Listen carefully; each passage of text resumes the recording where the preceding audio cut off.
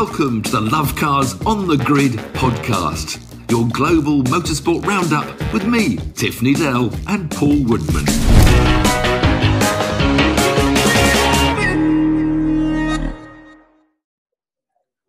Welcome to... Shall I whisper? Why are you whispering? Welcome to episode 35 of Love Cars on the Grid, your global motorsport podcast. I'm being a little bit quiet because... Why are you whispering? But where are you? You've got Nancy in the back of shot. Where are you? I'm in an airport lounge, so I've got to be a little bit respectful for my fellow... Lufthansa. Very good. Yeah, very good. Free tickets, please, Lufthansa. Free tickets all round. I'm off to Germany with the RS3. But anyway, we're not here about that. We're here about the Formula One. Four fairly big motorsport events from last weekend. We got Formula One from Brazil, which was pretty epic. MotoGP from Spain. IMSA sports cars from America. And then, of course, the race of remembrance from Anglesey, which was just mega. I can't wait to tell you more about that. But we have to kick off with the Formula One in Brazil. And what a weekend, or what a Friday, Saturday, Sunday. Yeah, I know. Just never-ending controversy with all the penalties going down and wing twisting and dirty words going backwards and forwards, Red Bull implying cheating. Oh dear. And it ended up giving us the most fantastic Grand Prix. You know, it only takes two cars to have a Grand Prix, and there's just so much of it. The sprint race, it's the sprint race. And I love them. I'm a purist, but, you know, we had qualifying on the Friday night, a race on a Saturday night, and a race on a Sunday night. So I think for Formula One, and it was a good sprint race, that one, added to the fact that, you know, we had Lewis coming back to the field. Don't let you people wanting reverse grids use that as an argument. That was one person coming from the back. If you turn the whole grid upside down, no. And the last time anybody ever did that was donkeys years ago as well. So it was just an incredible. But I mean, the penalty, the Mercedes versus the FIA. I mean, that is really heating up. And apparently, it's 0.2 of a millimetre. A 0.2. I mean, a millimetre is small, but it was 0.2 of a millimetre in one part of the wing. Incredible. I mean, I would have thought there was room for some sort of let-off, but they've got to draw the line somewhere. The line is there, and they have. I know the line is the line. I know, but it seemed pretty harsh to put it at the back of the grid. They said it was a fault. I would have thought if they could shown that the wing was broken by getting another wing and say, well, look, this is where it's broken. Because I think if things break, legitimate anyway. No, it was a penalty, man. It gave us the greatest Grand Prix we've had for a long time with Max. We'll obviously go on to the Max moment, but nobody's mentioned there was a Max moment, a classic Max moment on the first corner, because he pushed Valtteri out wide, and nobody seems to remember that one because of the race. That's only Valtteri. Who cares about that? But I mean, he's done it to Lewis twice in the first corner. Imola, wasn't he? Pushed him first or second corner. Monza, he pushed him wide. Max is, in an old-fashioned word, a bit of a dirty driver.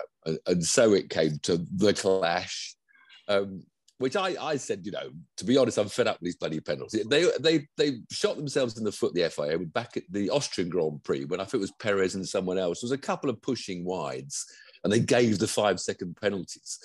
But to my mind, I argued then that the old days, if you try to go around the outside of someone, you know you're in trouble. If you take that on, you know you're likely to run out of road. So the old days, you used to sort of size that up because there's a wall there. So you thought, I'm not going to stay around the outside here. So you backed out of it. Because now there's no walls. And, you know, I sort of said afterwards, I said, no, let them race. I think I'm all fed up with the penalty because it would have ruined the race. If it had a 5-second penalty, it would have ruined the whole race. But I've no doubt that Max turned him off the road. I mean, it's a dirty trick, but I think Max is that sort of driver at the moment. Well, for me, he did. I agree, no doubt at all. I don't think anyone's in any doubt. But I think what got it for me is that I think he purposely went to try and get some contact and try and take a bit of a chance because, of course... Oh, you're going even further, aren't you? I am going further. I'm being very contentious. You'll go back to Monza Part 2, you mean. He knew he was going to lose points if he let Lewis by, so he was going to try and stop Lewis at all costs, including a crash. I think so, but that's a bit of a gamble. That's a gamble. Look at Silverstone. You have a clash with two cars and one comes off, you know, one's disintegrated, the other carries on and wins the race. So you never know. It's a risky strategy. But it's a shame Valtteri didn't make it. I mean, he did brilliant. One of his best drives, that sprint race. But I think there's a problem at the outside is a quicker line into the Gordon away. Although they wanted the inside, you can't get the grip because there's less usage of the track. So of course, Valtteri got pounced on at the start of the Grand Prix. I did like Lewis, which is a shame. I did like, Toto, when he team orders when it was a go back and forth, and Max didn't get any penalty from the FIA. Toto came on the radio and said, "Valtteri, get Max." He sounded go like, get him, go get him. But it was an amazing. I mean, they're making such a fuss about the speeds. So they're making such a fuss about those speeds. Those old tracks really do give us amazing race. Yeah, I think we got a old racetrack. Yeah. But the fuss everyone's making about the speeds on Twitter, the anti-Lewis, they hate Lewis. So the people that hate Lewis, boy, do they hate him. Oh, you Lewis wankers. They really go for it on Twitter. You love boys. I mean, it's massive in motorsport, I know, but it was only I think on their own, it was 3 miles an hour faster at the end of a straight. I've known many occasions where you take a wing back, you have a different aero, and the whole car shape, the two cars, is different. You've got the high rake Red Bull, which is high rake to me is a more draggy car. And Mercedes have always had this low rake car, which I'm quite happy to believe with a fresh engine is 3 miles an hour faster at the end of a straight. But slow around the corners. So it's nothing to do with the cars. All of a sudden they've got a resurgence and Mercedes are back on top. Well, obviously Mercedes have played with ride heights. They change ride heights by 0.2 of a millimetre. They change the cars, and obviously they've been on the back foot with Red Bull looking quicker. It looks like Red Bull improved. It's just about improving their cars for the circuits that they match. And Max was quick in the middle section, which was why he was on most laps able to get onto the main straight outside the DRS zone. So that's why the tension was building, because Lewis could never get in within the 1 second before the main straight. So it was I didn't think he was going to do it halfway through. I thought, this is work, because I thought Lewis's tyres would get worn out. He was always on it. Always. Oh no! I was super. I said as soon as he got within, as soon as he got in second place, he's gonna win this race. And sure enough, I didn't like Valtteri catching up with that virtual safety. I think that's a rule that needs to change. I think the pit should be shut. When you go to virtual safety, because that, I'd be a bit pissed off if I was Perez that I was overtaken. He had to do 40 miles an hour on the main straight and the same speed as Valtteri in the pit lane. So that was the only glitch that annoyed me as a racing enthusiast, that you could take advantage of those virtual safety cars, which were needed because the track was littered in carbon fibre. But that was a great. I mean, there were other drivers going on. We didn't really notice anything else apart from the battle for the lead. Ferraris trailed in. The only cars not to get lapped, apart from was the Ferraris. They stood such a shame they're not on the pace, because we had them mixing in as well. And I don't know quite how the Ferrari are going to get back on the pace. It's a 2-horse race. The others are having their own fights. McLaren, Ferrari, etc. But it really is. I know this. I was just looking at the points there, because the commentators get all excited about the teams championship, which I never give a toss about, to be honest. It's the most irrelevant thing to my life. It's just a driver's championship for me. But, there is this battle. Mercedes are ahead in that one by 11 points from Red Bull. It looks like McLaren's dream of overtaking Ferrari to be third in the constructors. I don't want a phone call now, do I? Why do I want a phone call? Someone's picked it up. It looks like McLaren's dream of taking third out of Ferrari, the teams, is fading. They're now 31 points behind. They're having a bad time at the McLaren at the moment, backing up and down the grid and knocked off noses and a cracked chassis for Ricciardo. Yeah, but there's big excitement amongst the teams championship, because Alpine and AlphaTauri are now level on points in the battle for fifth. But that doesn't really get me excited. This drivers' championship has come alive. That's the main thing. It's the drivers' title. But it gets them money, and the smaller teams especially. That no, the difference between to the teams. To the teams, it matters massively. Like the battle between Williams and Haas at the back. So it just goes on and on. But the drivers' title has come alive, and that's what really matters. So Lewis Hamilton, greatest of all time. You've been summoned, have you? I don't know. The phone request. I've turned the phone off. I'd interrupted the call. Trying to kill it. I killed it. That was this is Mrs. Nidell, the far better. That was the boss. Yeah, that was the boss. Half, yeah. So Lewis, the greatest of all time, or what? Well, yes, I want you to win this. That's why I'm keen for him to win this extra title, so he establishes more than Schumacher, and then he can retire, please, and go and change the world. And let's move on, and let's see the youngsters coming through. Let's see the Max versus George versus Lando versus Leclerc battle of the future. Could you see battle of the future? Hot from the press today, Autocar said Audi are buying McLaren. Now, you're with Audi, aren't you, on this little jolly trip you're having? Can you ask a few press officers in the room, is this true? Audi are buying McLaren, which would put Audi as a shortcut into the Formula One grid by having their engines. Wow. Anyway, so yes, but yeah, Lewis, yes, there was one Twitter saying, "Oh, how hard is it to press a DRS button to overtake?" But he had to get within a second. It's easy to press the button once you got within the second. And that's what Lewis was doing. He's hunting down to get into that DRS. And it was just a fascinating battle. I don't know how they do it. I mean, when it's a million miles an hour. How fit they are. How fit are they? I mean, fit. Yeah, but flat out, 100% effort.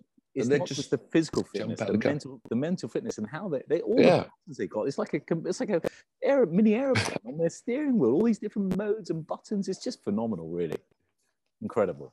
Anyway, a cracking Grand Prix. Yes, Max put him off deliberately, but no, there shouldn't be penalties. We've got to move on a bit and let some racing happen. So Lewis needs to win the next 3 races to get. He doesn't need to. You're going to need to again. He doesn't need to win them all. I think. Would like to. He would like to, and all his fans would like him to. Good stuff. Of course, the next race at this awful bloody track, Qatar. I mean, the worst track from it's just a never-ending series of corners where there's no spectator facilities unless they brought them in. Then one blinding long straight where the only grandstand is for motorbikes. I don't want to add any grandstands. They put the DRS on that great big long straight. But the chances of staying within a second around 20 stupid fiddly corners so you can get into the DRS, I think is going to be very difficult. So it could be a horrible train of one-line cars. And so if it's that type of circuit, surely it's got to be Red Bull's advantage. Well, unless the straight line speed is. If you can get half a second and get on pole and then lead, I think it's going to be very much a first corner lead. It's going to be vitally important. But no, it's a dull, awful track. It's one of those tracks where halfway around and you suddenly walk into the room, you don't know what corner they go round, which leads me to Valencia MotoGP, which is exactly the same. A horrible circuit. Saw the last round of MotoGP last weekend. Just never-ending corners and one straight past the pits. And as I said, if you come in halfway, like a close-up, you don't know which corner they're in.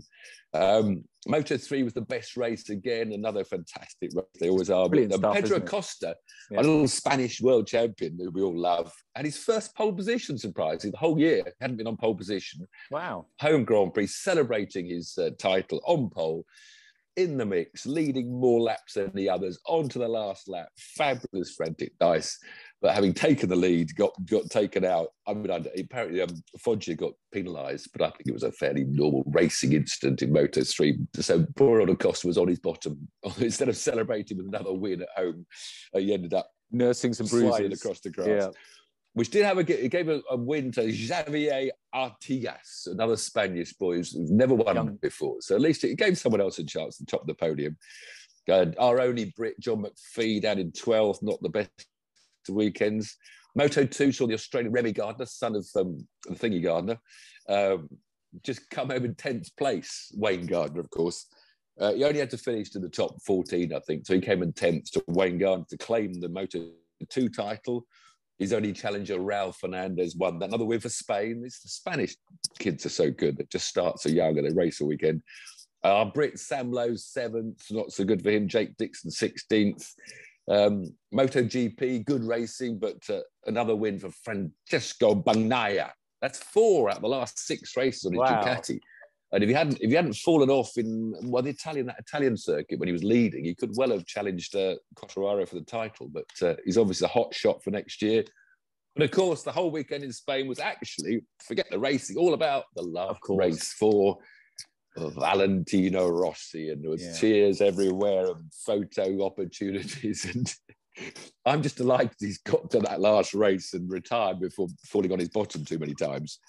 And we'll see him in cars. I think we'll see him in GT racing, and he's going to be managing MotoGP. We won't see the last of the wonderful character that Valentino is, but it was a tearful wave goodbye from everyone. Yeah, fantastic. I saw lots of Susie Perry stuff, her pictures and her tweets. Yes. Really good. She loved it. Seriously, probably went through 10 boxes of tissues over the weekend with her lovely Valentino. It's perfect timing that Acosta can come on through now as her new little because we hope she's going to be there for a lot longer because she's brilliant on the grid as well. Now, what else is going on? America? There's back over to America. The last round, the WeatherTech IMSA. We obviously don't talk about it enough. It's a fabulous sports car series, which is going to grow in credibility because now the Le Mans regulations combining with the IMSA regulations, we're going to get more and more manufacturers in. So we're going to be hearing more about the IMSA sports cars in the future. And their last round of the year's tradition is Petit Le Mans, the 10 hours around the fabulous Road Atlanta circuit, another mighty American track with very little runoff, lots of undulation, lots of variety of corners, a real driver's track. And the title wasn't decided until the last lap of the 10-hour race. Wow. When it was Ricky Taylor, the two Taylor brothers, Ricky Taylor and his Acura, they'd been leading the championship by a couple of points. I think he dive-bombed Felipe Nasr of the Cadillac on the last lap going into the famous chicane at the end of the straight, bounced across the grass, bounced across the gravel, came out the other side, but lost second place again to Nasr, who took the title along with his Brazilian co-driver Pipo Derani. So amazing drama where the Brazilians came up on top. And they were actually helped by Mike Conway. And, Mike Conway, what I love about sports cars, he's just come from taking his crown in the World Championship in Bahrain in a Toyota. And there he is over in America helping out the Cadillac boys to win their championship. So brilliant. Good to see Mike Conway out there. And of British drivers as well, the race was run outright by Oliver Jarvis and Harry Tickner. We mentioned them quite often. I think they got up to second in the championships, actually, by winning that race. The last race, sadly, for Mazda, they're pulling out. While all the other manufacturers are coming in, Mazda, with a big reputation in sports cars, is actually dropping out at the moment. And they were helped by the American Jonathan Bomarito. But it's a great racing out there. It's fueled as usual in America by lots of pace cars, lots of safety cars, which bunches everywhere back up again. But we're getting used to that, I think, in all forms of motorsport because we have to make sure safety comes first. Fabulous racing. And of course, it ends in the dark as well out in America. It's a 10-hour race that ends in the dark. I was just going to ask that. Which you know all about. Yes, a bit of night racing. They did the Race of Remembrance over the weekend, which was just absolutely fantastic. It was an incredible event. It's for Mission Motorsport. They're a charity that help ex-service people that have been injured in the active duty, and it was amazing. I was so pleased. Caterham put a car in, so we had a little team, and the team essentially was three of us. It was a massive Caterham. I looked at the results. Yeah, but it was shame. All you Caterhams got beaten. We have to take Rob Boston Racing with their Lotus Elise S2. It was just so much 384 laps of Anglesey in 12 hours of racing. Followed home, chased home by 4 Caterham 720s, which you sadly were the third of the 4, meaning you were 4th again and not got your podium.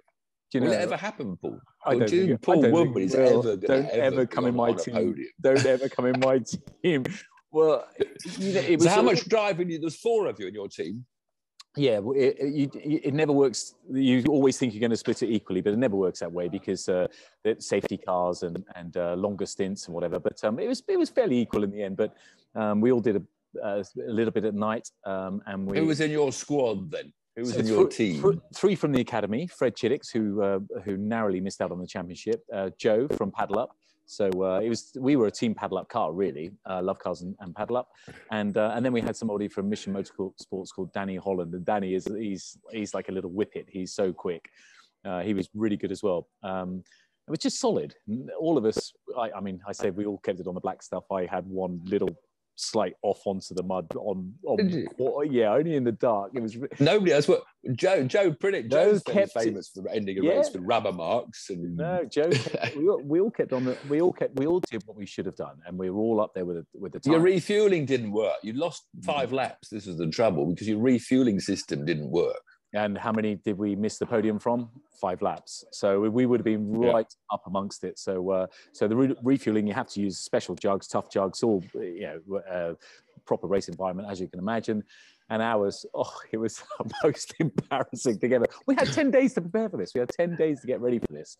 And we didn't have any time to do fuel stops. We tried some whilst we're up there practicing, and we thought, crikey, this is a bit slow because you have a 4-minute pit stop window, minimum 4 minutes. So all the other teams are there, they're emptying in 45 seconds, dumping their 25 litres, and then they're waiting, they're counting their driver down. The driver's sitting there relaxing, and they're counting the driver down, saying, okay, you got a minute. There's a minimum time. There's a minimum time. For the minimum time. What's the minimum time? 4 minutes is the minimum time. 4 minutes. You have to stop for 4 minutes anyway. And how long did it take you to get your fuel in? 15 minutes. But you solved the problem later in the race. You found a new way of getting the fuel in. Because everybody was sort of maximising the rules as much as they could, which everyone's entitled to do that. Lots of people had LSDs on their car, for example, lighter flywheels. We just had a bog standard 270. So again, we were still up there, even though we had a bog standard car. But our team manager, who is Trevor Chiddick, Fred's father, just as did it as a favour. He sort of thought outside the box, logical thinking, said, can we use the fuel pump within Anglesey circuit to fill up? And everyone was sort of scratching their head saying, well, it doesn't say anywhere you can't. So we were coming out of the pits into the fuel station within Anglesey, filling up on the pump. And we were just about 4.5 minutes doing that. So we won and lost it within that first fuel stop. Sadly, we would have been great experience. You enjoyed your time. A phenomenal experience, and you've got to do it next. What about 55 cars on the grid? The traffic jam must have been big. Don't give me any of this. It's too cold, too wet, too far. You're coming next year. The biggest respect is for all the C1 drivers, because there was lots of different classes. There were lots of C1s, Minis, Morgans, Lotuses, all sorts of stuff. But the C1 drivers, you're going past them in a Caterham, 120 miles an hour along the top straight, and they're doing maybe 70, 75, and you are literally, it's hair raising, especially in the night time. It's all happens so very quickly. But it was a phenomenal experience. Can't wait for next year. Already spoke to you. You had a dry weekend, didn't you? Which is the change. That's the worst thing. If it rains up there and you're in a Caterham, you would have got soaked. So you had the whole race was dry. There was little scatters of rain, but none of us got wet at all. And I think that's the key, is that November, North Wales, to get a dry weekend that's probably why we enjoyed it so much. But next year you're definitely there. We're having a team love car, so we'll make sure you're there as well. That's it. So we got 3 weeks. Well done. Thank you. It was very good. Well done to the guys as well. Well done to everybody. Anglesey, Mission Motorsport, Race of Remembrance, and of course all the marshals who are flipping brilliant as well. So amazing event. Next week, Qatar. No, is it next week? Qatar. Yeah, this weekend. Yeah, they're off to this horrendous circuit. I don't know how it's, because nobody's raced there. They've all been simulating. They've been around their simulators. So yeah, let's see that kick off. But I'm very worried about the never-ending turn. Whoever gets into turn 1 first will win. Give me your Tiff Needell prediction. Lewis is going to win again. He's got momentum. This is it now. We're going forwards. World Rally Championship comes to end at Monza, and we've still got this hope that Elfyn Evans, who had lost the championship in this Monza around a year ago when he was leading and he had problems. He had it off, didn't he? In the snow and ice and stuff. He's still got an outside chance. It's not a big outside chance. If he wins the power stage, which gives you an extra 5 points, Ogier would have to finish third at least to still take the title. A very good chance. He's got a fighting chance. Yeah. But if Ogier wins, it means that 17 out of the last 18 World Rally Championships have been won by a man called Sebastian from France. Because of course Sebastian Loeb won 9 times. If Ogier wins, this will be his 8th time. And only Ott Tanak, who won it last year with the Finn, only Ott Tanak from 2 years ago, has broken this run of Sebastian Frenchmen. So good on Elfyn. Let's have a Welshman winning, breaking the monopoly. I'm supposed to be the stat man in this call, not you. I'm supposed to give the stats. You're breaking up. You've moved forwards and you break up. Okay, on that note then, see you next week. British Rally Championship, Ulster as well. Don't forget that one. Matt Edwards versus Ocean Price. So British Rally Championship concludes in the Ulster. So there's plenty of rallying going on. Have a nice flight, Paul. Thank you.